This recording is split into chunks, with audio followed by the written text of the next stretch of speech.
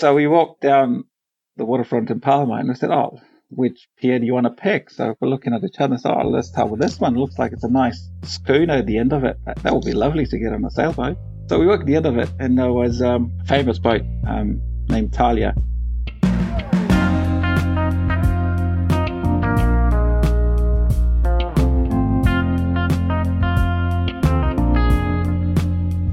Welcome to the Your Skipper podcast, bringing you stories from captains and industry professionals working with super yachts, charter boats, and private yachts around the world. Whether your love is sail or power. And now your host, a super yacht captain for over 20 years who has been sailing since he was 8, Cameron Springthorpe. Hi, thanks for joining me today. This is the third episode of the Your Skipper podcast, and it's great to see there are already quite a lot of people listening.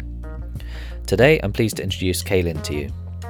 Kaylin has been a friend since we did our master's tickets together at Warsash quite a few years ago. Originally from Romania and equipped with a degree in psychology, he realised he wanted to explore the world and started his boating career as a waiter on cruise ships. He now has a wide range of experience as mate and captain on various super yachts, and has also managed to fulfil a long-held desire to have his own cruising yacht, which he cruises for half the year. I hope you enjoy hearing his story as much as I did. And if you have a moment, please make sure you are subscribed so you get each episode. Also, I know every podcaster says it, but I'd really appreciate it if you did share or rate my podcast. You might even be the first, and I'd be very grateful. So, on with the interview. Kaylin, welcome to the podcast. Thank you very much, Cameron. Good to catch up with you over the phone. And even though some hundreds of kilometers are separating us now, we'll see if I can make this work. Yeah, indeed. Psychology, although it is part of yachting, it's not a requirement to get in. And my path to boats in yachting was quite a curvy one because, as you know, I originally come from Romania, and we do have the Black Sea, a bit of a shore there, but it's I grew up right in the middle of the country, close to mountains. So growing up near dinghies and sailing, and that was not part of my childhood. Without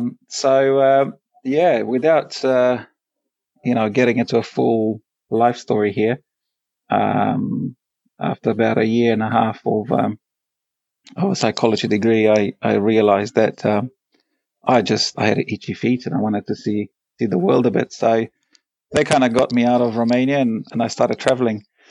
And it wasn't long before I found boats and ships, and I found it quite fascinating, and I thought I'd give it a go.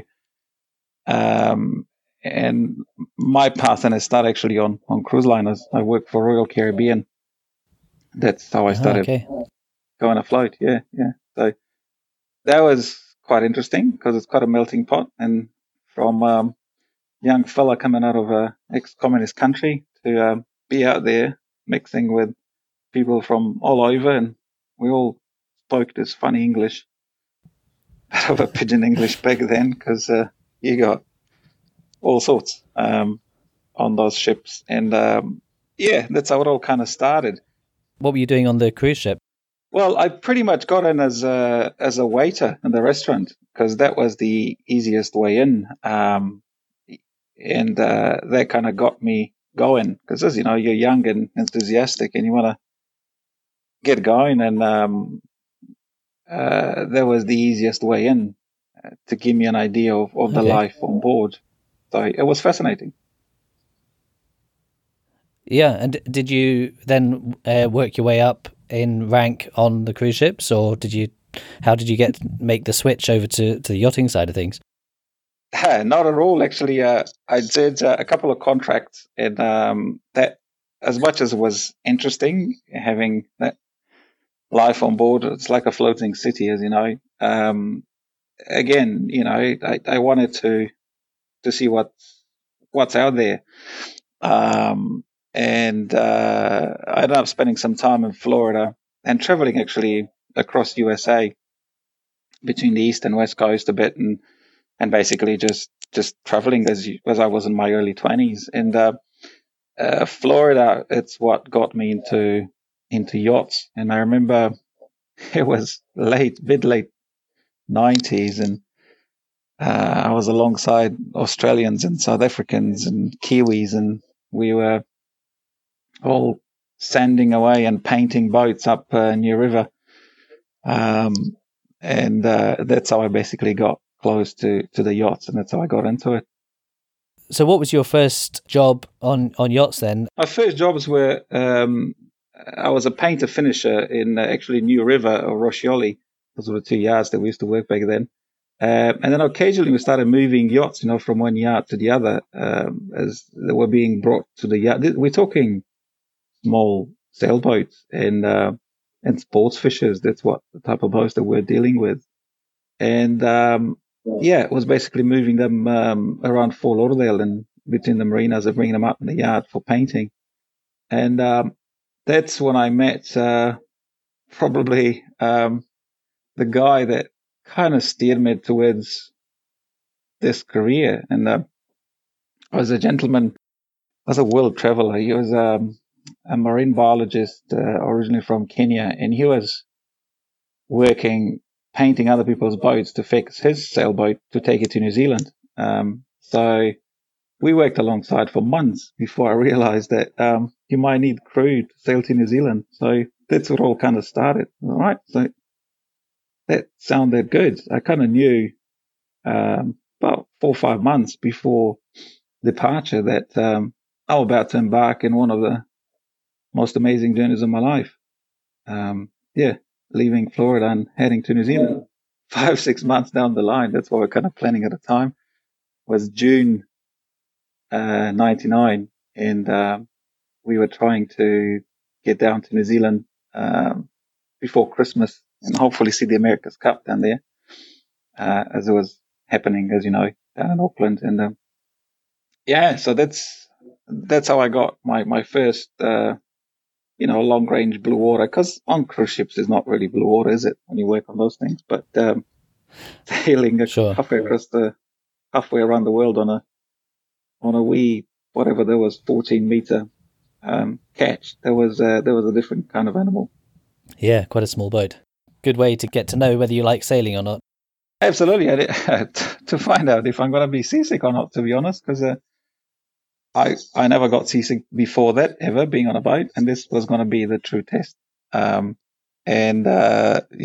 think I'm one of those fortunate people that doesn't get seasick, and the same with the guy who owned the boat, who, we became mates down the line, but he never got seasick either, and we had a jolly great time for 5.5 months. We were joined by a couple of his friends for different legs, but and it was fascinating. Well, I'm very envious, because I certainly do get seasick, but then I take solace out of the fact I think it was Nelson that used to get seasick as well, so I think, well, that's okay if but it's only in certain conditions, so it's never stopped me. It's all of those, was it? If it doesn't kill you and really makes you stronger, isn't it? That's what I often hear. For sailors that do get seasick, but they love it and they keep coming back to it. So, So you arrived out in New Zealand on the little ketch, and is that that's presumably when you started making New Zealand your new home? No, not really. At the time, as I said, I was just traveling. I didn't think twice. I actually did think twice, but twice it came out that is the right thing to do, hopping on this boat. And later I keep coming back to this experience and how fortunate I was to actually do this with this guy, because his background, it was tremendous. He used to work out in the bush in Africa. He actually led one of the South African expeditions down to Antarctica for 14 months. So he had lots of stories to tell about that as well. So he was a very organized guy, and he was very good at planning things and and the basis of how to prepare a boat for a voyage like this, it was actually laid down way back then from this guy. So overall, was a fantastic early opportunity to get it right, you know. So I think I was very fortunate with that. That's halfway across. I remember, I think it must have been a Tour Motors. They actually came across this beautiful 120, 130 footer. It was a schooner rigged super yacht. They were actually going down they were coming from New York, and they were going down for the America's Cup in Auckland as well. So they were actually the first introduction to super yachting, because we befriended them, and they were just the crew. They were having the time of their lives, really, taking the boat crew only across the Pacific to be ready for the owners in Auckland. So that penny dropped then, and that's how I kind of came back to it years after and got into super yachts. But that was the first teaser on what super yacht life must be like. It was a bit deceiving because these guys were just crew only 4 weeks. Journey of a lifetime in yachting to do a trip like that. But they made it clear back then too that, this is not the norm. It's actually it's hard work, and but it was enough to again put it in my brain and think, this could work down the line. But now New Zealand, to go back to your question, New Zealand was I was just traveling at a time, and I was just going to have a look down under. Again, as I didn't quite grasp that I was halfway around the world in the Southern Hemisphere, which I never thought I would, just, a year before that. And I was really enjoying the ride. Yeah, so I was just, after traveling there and getting involved with Otago University and a project of, was actually with the same guy that I sailed from the States. He said, hey, look, I'm going to do my doctorate through Otago University down south, and I'm going to be studying the bottlenose dolphin population in Fjordland National Park. So what do you think? You want to join for this? So again, why not? This is New Zealand's greatest national park, 14 fjords, 3 million hectares of almost untouched land, and it's just stunning down there. A bit, it's the Tasman, it's exposed, it's weather at times can play a game, but it's an amazing area that a lot of Kiwis don't get to see it. Most people see Milford Sound or Doubtful, but all the others are hard to get to. So that was, again, an amazing opportunity that I just could not turn down. No, sure. So was that on the same 14-meter ketch? Yeah, it's the same one. Yeah. So nice. It was kind of continuing the legend. So we took it down there from Auckland, and we prepared it, put a big heater in and get ready, batten down the hatches for Fjordland rain. But it was just an amazing 3 years of my life, going up and down those 14 fjords with Dave. And at times we had different students from university, and some doing acoustics, some doing supporting evidence of behavior stuff. And Dave was just looking at numbers and distribution, but and we did a lot of photo IDing, and that's what we were doing down there. But wow. It was amazing. That sounds incredible. So 3 years there, we must be in 2002. What came next? That's right. And at the time, well, to be able to do this, obviously I had to organize my paperwork in New Zealand for a work permit, and I did that through them, through Otago University and with Dave. And then at the time, if you stayed enough in New Zealand and you had enough schooling, you could apply through a point system to get residency. I remember the time looking at the New Zealand immigration, and they had like a 7-8 year cycle that every 7-8 years they would make it a bit easier to get in, and then they would tighten the rules again. And so I was, again, fortunate that I got it. It was easier to get in, and that's how I got my permanent residency, and next was the passport. So again, this was another fantastic. Now I have a Kiwi passport as well as Romanian, because traveling with a Romanian passport back in the 90s was terrible. You had to knock on doors and wait for visas, and it's kind of what's happening with South Africans now. It's, you got this big stamp on your forehead wherever you want to go. Everyone thinks that you want to emigrate there and, I don't know, take the jobs from the locals and whatnot. And that's how it was for us, for Romanian passport holders back then. And so getting a Kiwi passport was like ticket to freedom, really. Most people in the Western world don't realize this sort of privilege that, you're born with a passport that allows you to go everywhere. Yes, we certainly do take that for granted. So now you've got your New Zealand passport. What's next? Next, I really love the area. So once this 3-year the project was finished, I really wanted to continue in the area. And the only option in Fjordland was get into commercial tourism. And they used to be, now they called Real Journeys. Back then, the company used to be called Fjordland Travel. Kiwis that know South Island and Fjordland will remember those times. And I started working for Fjordland Travel at the time, and on their tourist boats in Milford, and I drove the wee shuttle boat, picking up all the Milford Track walkers up the river there for a bit, and that was the starting moments of my skippering career. Just about every other skipper that drives boats in Milford started on their boat, picking up the Milford Track walkers. So, yeah, that's how we kind of progressed from there.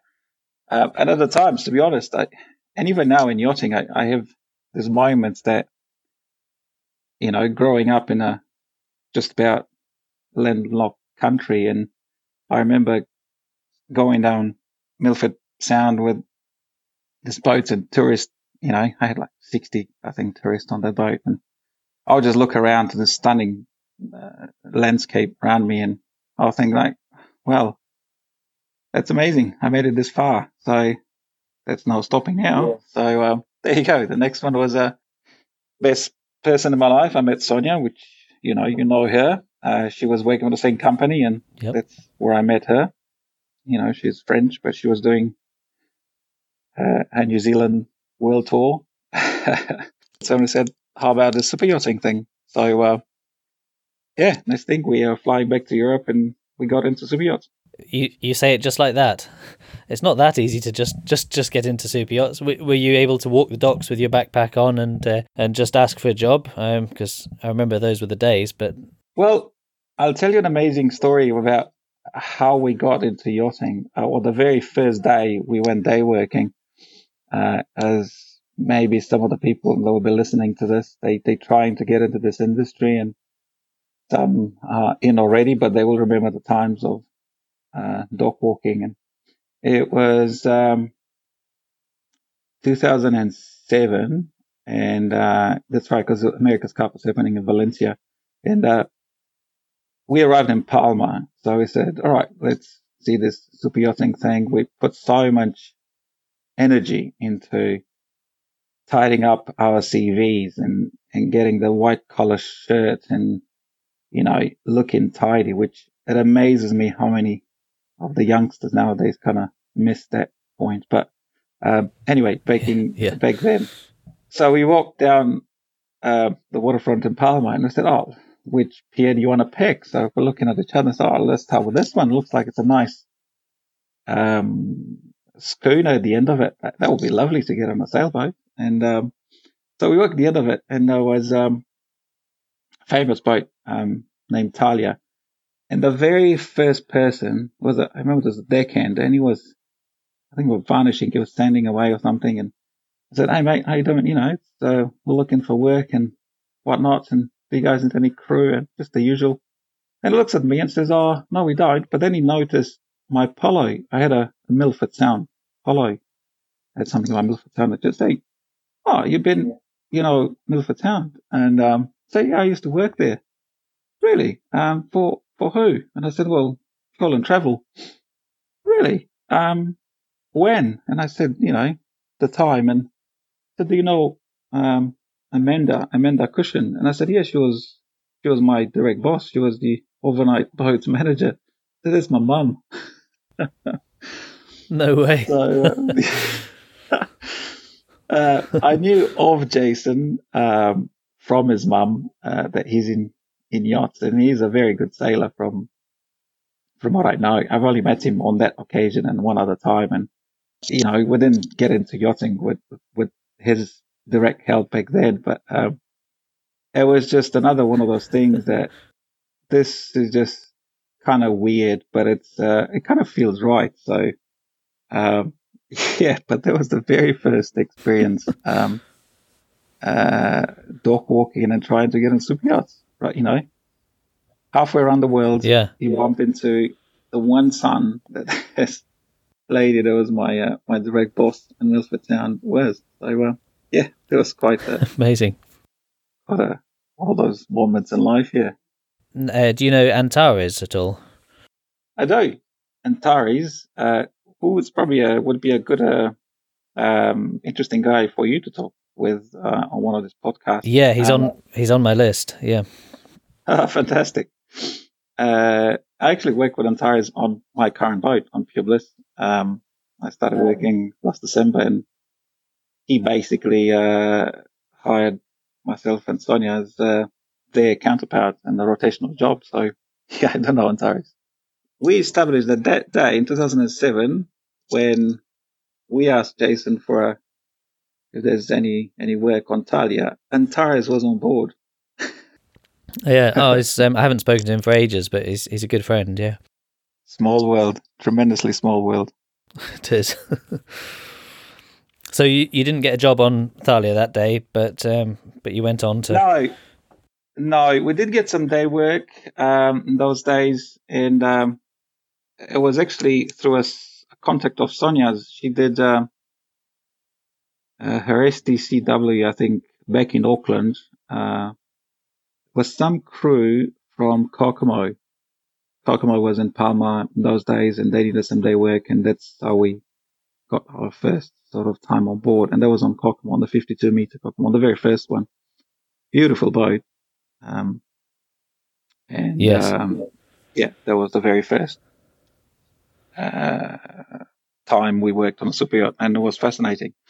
And after that, we had, I think, a bit more day work on some other boats, but they were kind of small gigs before I got a call to go to Hollands and hop on my first yacht. Was a 52-meter Hamels.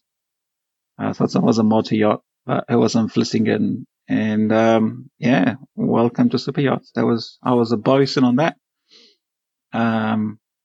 Because before leaving New Zealand, I actually went to Auckland and did my chief mates through Maritime School in Auckland. That was the very first super yacht full-time job that I got. Yeah, and that was on a brand new Hamels. Beautiful boat, and it was a good introduction to Dutch craftsmanship and how they do things down there, and I was really impressive. And I kept coming back to that once I started dealing with Italian and French shipyards and even US. It's kind of, I still come back to my time at Hamels, and I was like, well, that was a good time, and it's lovely the way they do things in Holland. That first summer was on La Mirage was called. Was that a couple's job working with Sonia? No, that's tough, as you know, for couples in yachting, and we understood that early in the game that it will be very tricky, and it's not worth sitting on the side waiting for the boat that will take us both. And so we understood. We were advised by people in the industry that we knew and some of the agents. They say, first you got to build that reputation individually, make a name for yourself and then will make it a lot easier to reunite down the line. Obviously, the risk on going apart is, as you know, many couples have drifted apart well and truly once in yachting and trying to do this. So, we're not the type of people that go on one way or the other to say that, we can't live apart at the same time. We said we'll have to be strong and make it work. And fortunately for us, we held it in one place, our relationship, over the years, and despite having to do seasons apart, but it was tough. Yeah, it is, yeah. So when did you first start working together? I think after La Mirage, I had was a good opportunity to get on Sarah, and there was a 63-meter Amels again, and that was a couple's job, and that's why I moved on to that. And now I was moving up as well to second officer, and unfortunately that winter we're in Barcelona, and we both joined with Sonia, and I had this, we were bouncing with joy that we to get on a boat, but the program really fell apart that winter because we were supposed to go to the Red Sea, and then in the end there were some funds issues, so the trip cancelled, and the boat was going to spend the rest of the winter in Barcelona. And unfortunately, as enthusiastic as we were, they kind of quickly we ran out of steam as the program didn't really lead anywhere. So we actually, after I think 2 or 3 months, we said, we're not really going anywhere, and it will start to take its toll on our morale as well. So we actually ended up again going separate, I think, for a few months, doing some temporary work. And I think I ended up on an Ocean Co, which was an interesting gig. There was also second officer on Pegasus, was at the time right after she changed name from Aviva 4 to Pegasus. And it was only after Pegasus that the chief officer that I worked on Pegasus with, he ended up on a Navy, and he called me if I want to join a Navy program. That's when I called Sonia, and I said, look, let's regroup again and get on a really big boat at the time. Maybe it was 80, and it felt huge. That's when we got back together. It was actually on a Navy. Oh, I didn't realise you worked on her because she spent a lot of winters here in Adriano, in Mallorca. Oh, yep, that's right. That's before I worked on a Navy before she started her Adriano time. When I joined in Tarragona after she was laid up there for the winter. And I remember there was this coal factory there or something that the decks were just covered with this black stuff. It was horrible. And she was very short-staffed on that winter, and it was a mission to try and get the boat ready on that first season. And amazing as a Navy was, and as we know, a lot of people worked on a Navy. Unfortunately, she had a tremendous crew turnover, especially lower ranks. For us, it was it kind of ran hot and cold. Cold due to this turnover in the lower ranks, and other problems that were on board. But overall, what was really hot is we spent just over a year on that, and we still have friends from that time on Navy. It was an amazing group of people, and that's what I take from that experience was how you can get a team of whatever we were, 22, 24. And it's all, I have to give it to Marco. Marco Neal was his name, the chief officer at the time. Whoever knows him, who will know Marco, is quite a very unique character. And he was tremendous at putting a team together.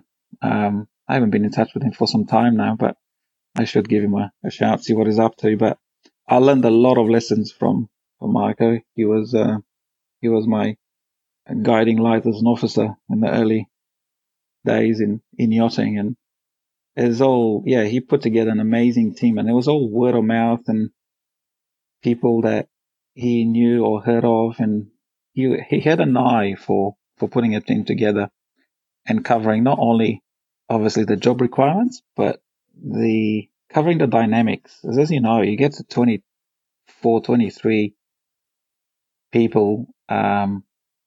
It doesn't have to be 6 nasties on board to go pear-shaped, or 3 personalities clashing. It doesn't take much at all. But he was very good at from the hiring stage, putting together a really good team and personalities that mix well, and managing that as well. That was the second step in his approach. And very interesting guy. It's been lovely working with him too, yeah. When she was based here in Adriano, it was skeleton crew over the winter, and then they would crew up just before the season and then try and throw everything together again, ready for the season. That was tough. It was the same when we joined. I think there were 5 crew on board when we joined, and we were crewing up for the season, so there were a lot more to come. The bulk of the interior and bulk of the deck department was yet to be hired. But the chef for the season, because the sous chef was on holiday and the new head chef was not hired yet. And as numbers started to grow, from 5 became 8 and then 10. And I think we still had a crew of 13, 14, 15. And we still didn't have the head chef yet. And it was the chief engineer and Marco, the chief officer, that were doing the cooking. And it was hilarious because lunch could be anywhere between 11 and 2 o'clock. You didn't really know. Just get the call that, all right, guys, this lunch is ready. And you didn't know what to expect. It was all homemade style by these 2 guys that were taking turns. And it was hilarious. But it was, it's, you wouldn't expect that from nowadays from an 80-meter boat. But at the time, we just had the time of our lives. It was great. It was kind of full on to try and bring a boat up to speed, but it was hilarious. Sure. And when is that atmosphere that you're all in it and you got to make it work, but it's a good atmosphere, you're amazing. In the end, it's happening. So where did you get your tickets? I did get my chief mates in New Zealand. So before I left New Zealand, I actually got my chief mates through the New Zealand system, and you can get the equivalency basically from the New Zealand system, and that's how I transfer that to the UK Masters. That was accepted, so I don't have to do my chief mates again. A lot of guys used to jump from chief mates straight up to 3000. At the time, I thought, when I didn't have enough sea time for the Master 3000, I thought, oh well, I had a chief mate, so I might as well go and set my 500 because you can only do good. You go through all the items again, and you set another oral, and it will just help prepare, for the 3000 down the line. So I actually got my 500 and never used it. I was still a chief mate. And then I got my Master 3000 and continued as a chief officer, and then I got my own drive. So I probably stayed quite a bit as a chief officer before getting my own drive. But again, it's to do with opportunities and keeping our relationship alive with Sonia. There was at different times through our careers, she had opportunities that she could have jumped at and get to be a chief stewardess on better setups and bigger boats and whatnot, and she turned them down just so we can keep so we can keep together. And I did the same on 1 or 2 occasions, and I don't regret absolutely anything about it, because in the end we still got there, and in the end we still have the relationship, and it was a wonderful ride. So yeah. So to answer your question, moving on from second officer to chief officer, that was the captain that I worked with on Amevi. He asked me if I want to come back and join him on his new drive at the time. There was Lady Lara. There was a 60 meter this time, and he wanted someone temporary while his second mate had some, I think, family issues back in New Zealand and whatnot. And I went and did the owner's trip, and in the end, that full-time guy didn't come back, so he asked me to stay for the summer. That was one of the summers that we did separate with Sonia again, and then was the chief officer at the time, decided to move on at the end of that summer. So that's when I stepped up, and there was an opening for Sonia to come on. And before you know it, we ended up staying 4.5 years on that boat. And that was very close to a Mevi in, most interesting experiences in yachting, because 4.5 years, you see a few things and you work with a few people. Yeah. So that was actually, again, a very good boat to work on. Very high standards from the owners, and I would say very low crew turnover. It was quite interesting. Out of 15 crew, 10 of us, we were in couples on board. There were 5 couples at some point. So the owners quite proudly used to call it the love boat, because there were 5 couples on board. 10 crew out of 15. Yeah, there were relationships. Obviously, it worked.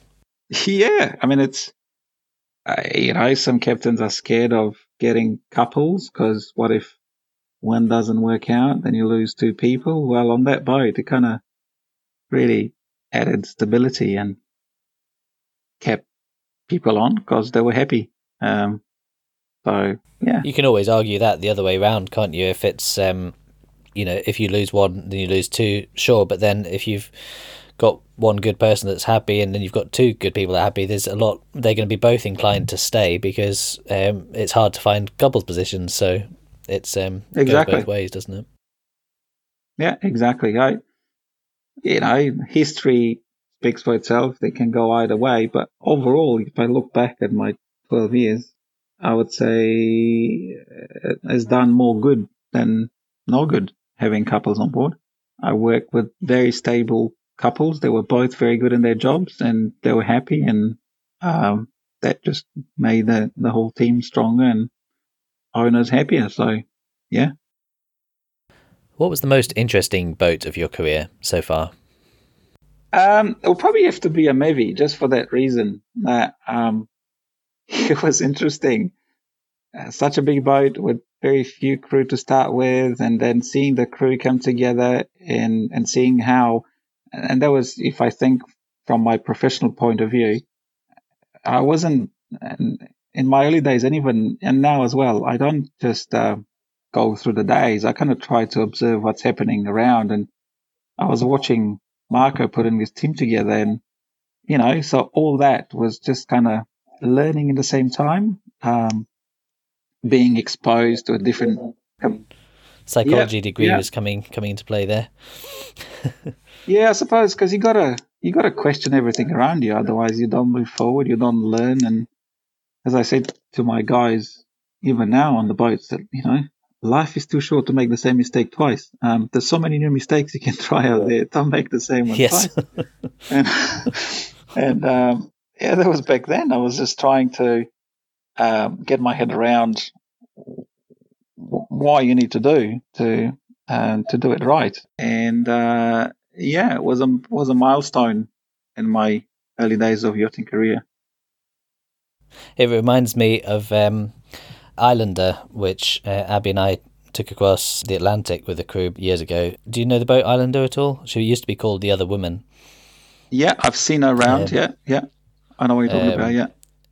Yeah, she's quite unmistakable. That's putting it nicely. But she's 59 meters. But we picked her up in Toulon in the south of France and went across the Atlantic to Jacksonville in Florida. Then out there we took the masts out of her and took the centerboards. She had a 12-ton and a 6-ton, I think, centerboard, 4.5. We took the centerboards out and took the rigs off, and we're in the process of converting her into a motorboat. Oh wow! So that was an interesting project as well. She's going around nowadays looking like a motorboat. Well, she kind of is a motorboat, but yeah. Oh wow! No, I didn't know the whole sort of story about it. Yeah, interesting. We couldn't sail across the Atlantic, unfortunately, because the rig was so had been just used and abused for so many years and hadn't been looked after, and we just didn't know what was going to be safe or not. In fact, going across the Gulf de Lyon, we broke one of the D2 shrouds and it just came loose and fell down and was hanging just short. I don't know how it missed it, but it was just clear of the swinging of the rotating radar. Oh, that would have been messy. Yeah. So we had to get another fitting made up, and we got the boat across, but then taking the sails off, and they just hadn't been used for so long, and all the hydraulics was shot, and we had to wind the Genoa out manually and take it down, and then take all the big radars and big sat domes, because it was all from 25 years ago or something. So the sat domes were huge, and took it all apart and loaded it onto a barge and then sent it up the river. It was quite a process. That's cool. Yeah, that's a sort of a variety that you get in yachting, isn't it? So if you do commercial boats, it's more standardized, I suppose, and it's the kind of same old. In yachting, you can get anything from boats to owners to funny crew that you work with. It's quite a full how you call it? It's very colourful. It is, yes. So recently you moved from working on big yachts to running a smaller 37-metre Pure Bliss, but on rotation. This allowed you time to pursue your other dream of owning your own cruising yacht. Can you tell us more about that? That has been finally materializing after we've been talking about it for years. I kept saying to Sonia that, one of my best experiences on the water was that trip from Florida to New Zealand. And I said, this cruising life, it's very interesting because you become better at all this different things in life. You become a better navigator, better plumber, a better electrician, a more understandable cabin mate, I suppose. The whole thing. You have to deal with the smaller space, but at the same time, it's just the beauty of being completely independent. And after working at sea for a number of years, you don't have to worry about that sort of things as much, because a lot of things are kind of second nature by now, and you can focus more on just having some time for yourself. I think on a small cruising boat, that's what we found, that it really makes a difference. Because working in super yachts, as you know, it's very interesting and it's very challenging and it's very full on, and you're plugged in 365 days a year when you got a full-time job, and it's you kind of forget to do a few things every now and then just for yourself, individually and as a couple, and you look back and bang, 10 years have gone, and yeah, sure, you got to face the reality that you only got so many years left in the bag while you still have a bit of strength, and you can get out there and cross oceans and, be on a sailboat. It may be a bit more physical than on a launch. And, you're just trying to maximize the time they have left and combine it.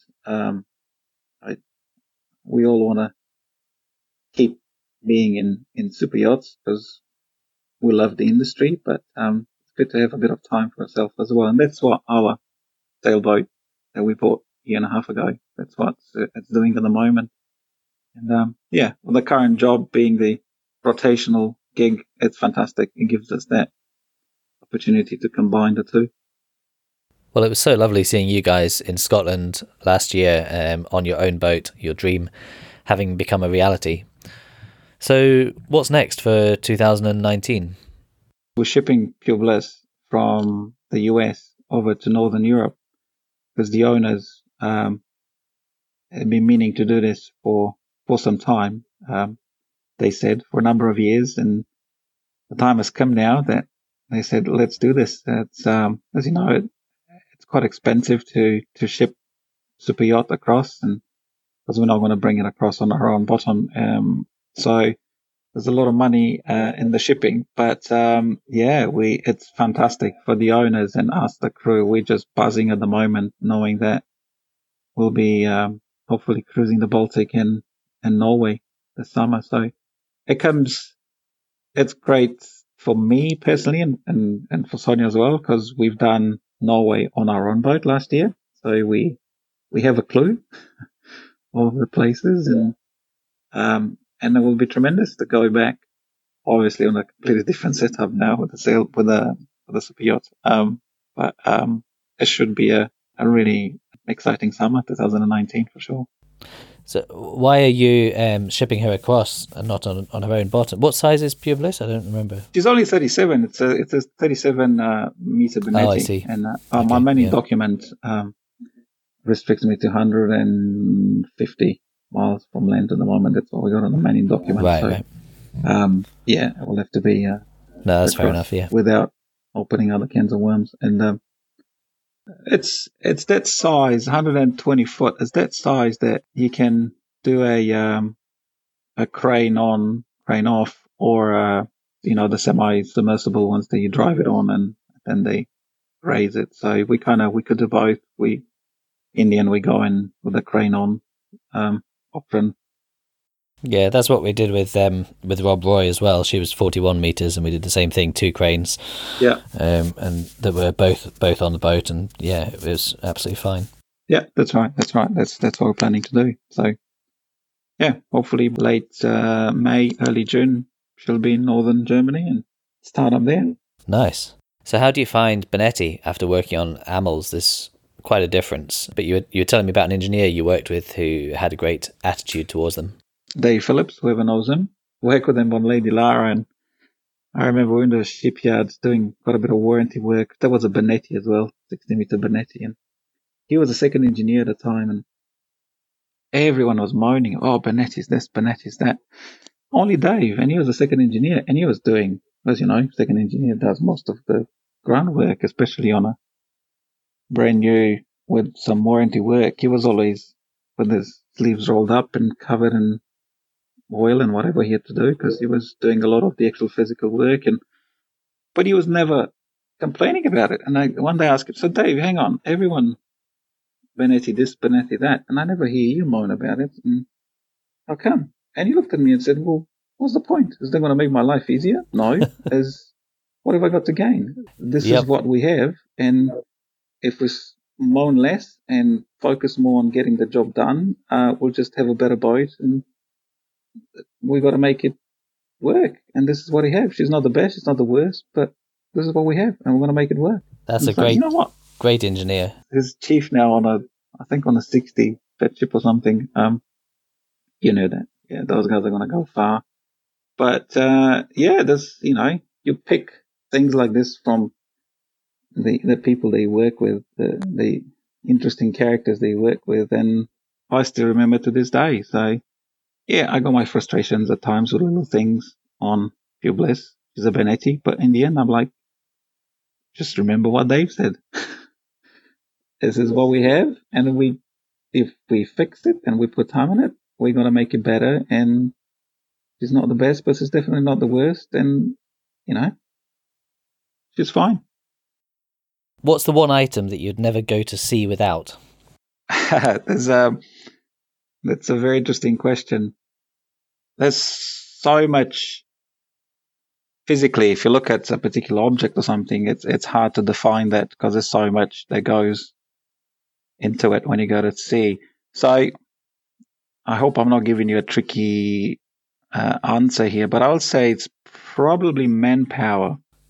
Oh, that's a good answer, yeah.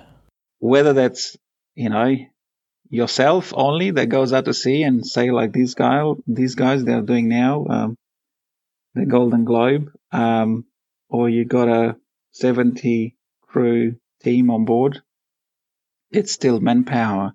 Because it's manpower that drives machinery, it's manpower that fixes stuff, and it's manpower that drives the spirit. So I'll have to say manpower, yeah. Yeah, that's a good one. I was just thinking of like my phone full of podcasts to listen to or something very mundane. So yeah, manpower is a good answer. No, I found that if you got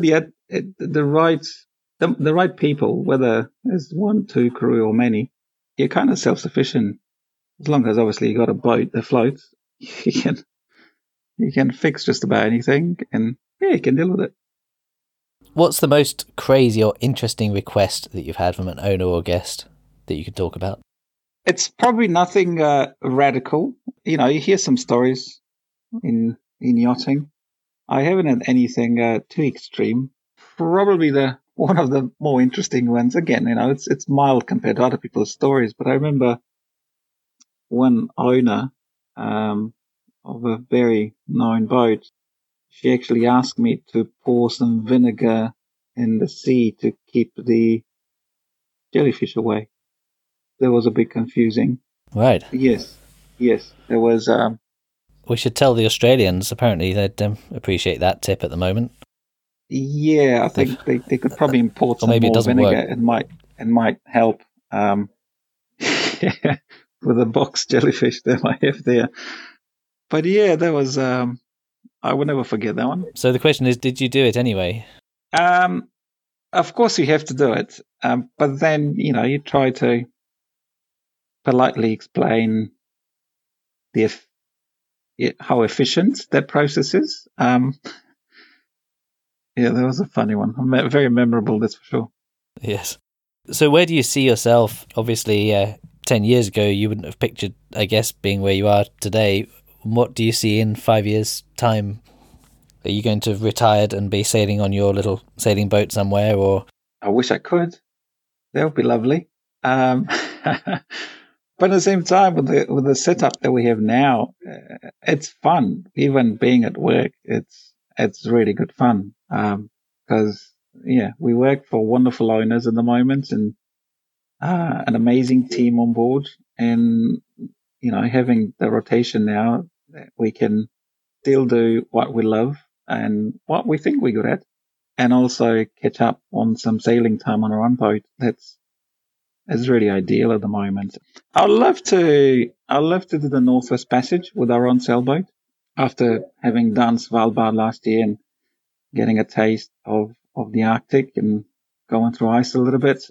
Down the line would be good when we feel we're ready. I'd definitely love to go up to Greenland first and have a look there. So yeah, I don't know if that will happen necessarily in 5 years, but that's quite a biggie to do while we have a sailboat. I think that would be fantastic. Well, it's getting easier each year, isn't it? So well, not this year. One boat was lost. I think an OVNI was crushed, and although that's right, two boats, I think one from the east and one from the west managed to pull through, but a lot of boats never managed to make it through this year because it never opened up. There was a National Geographic article that I used to have at home about a couple of guys, they must have been French, I'm sure, that took a Hobie cat and took it through the Northwest Passage, and they dragged it across the ice and almost sailed it across the ice at times, and through the water, just a Hobie cat. Well, I suppose with the Hobie cat, you don't risk getting trapped by ice because you just slide it on the ice. The question is, how much protection will the Hobie cat give you against a polar bear? But that's a different. Look at Mike Horn. He's done the whole Antarctic from one side to the other, pulling a sled behind him. So I suppose, that would be just covering both bases. And I didn't know about them. Well, Caelan, it's been a pleasure chatting. So let's wrap up the podcast there. And just thank you very much for coming on and chatting with me about your life. It's been great. Look, it's a pleasure, and it's always lovely to catch up with you guys because you've got a huge amount of stories. You told me a couple last time we met that nearly jaw-dropping stuff, like when you got picked up from the side of the boat when you fell over. That would have been a moment in life. It's lovely chatting with you every time, and doing this podcast is fantastic because I listened to the other two that you've done with the other guys, and I'm sure you got many more to come, and we all learn from each other, and you hear stories, and it makes the world a better place. It's connecting people, and so well done, you. No, it's great. It's just nice to hear stories. We met doing our chief mates together, I think, didn't we? Our masters. Masters 500. Yeah. It would have been 5 years ago. But mine just expired in December. Right. Well, there you go. That's it then, yeah. We've met various times since then and spent time together on your boat in Scotland and around the place, and yet some of these stories, obviously, you just don't necessarily get round to, and it's so it's really interesting to have the platform of the podcast to encourage a bit more conversation. It's good. Yeah, excellent. I look forward to listening to Antares. He's an interesting character. Definitely. Super. All right. Well, I'm going to finish the podcast there. So thanks, Caelan. That's great. Thanks for listening to the Your Skipper podcast from yourskipper.co.uk. For show notes or to contact Cameron directly, please visit yourskipper.co.uk.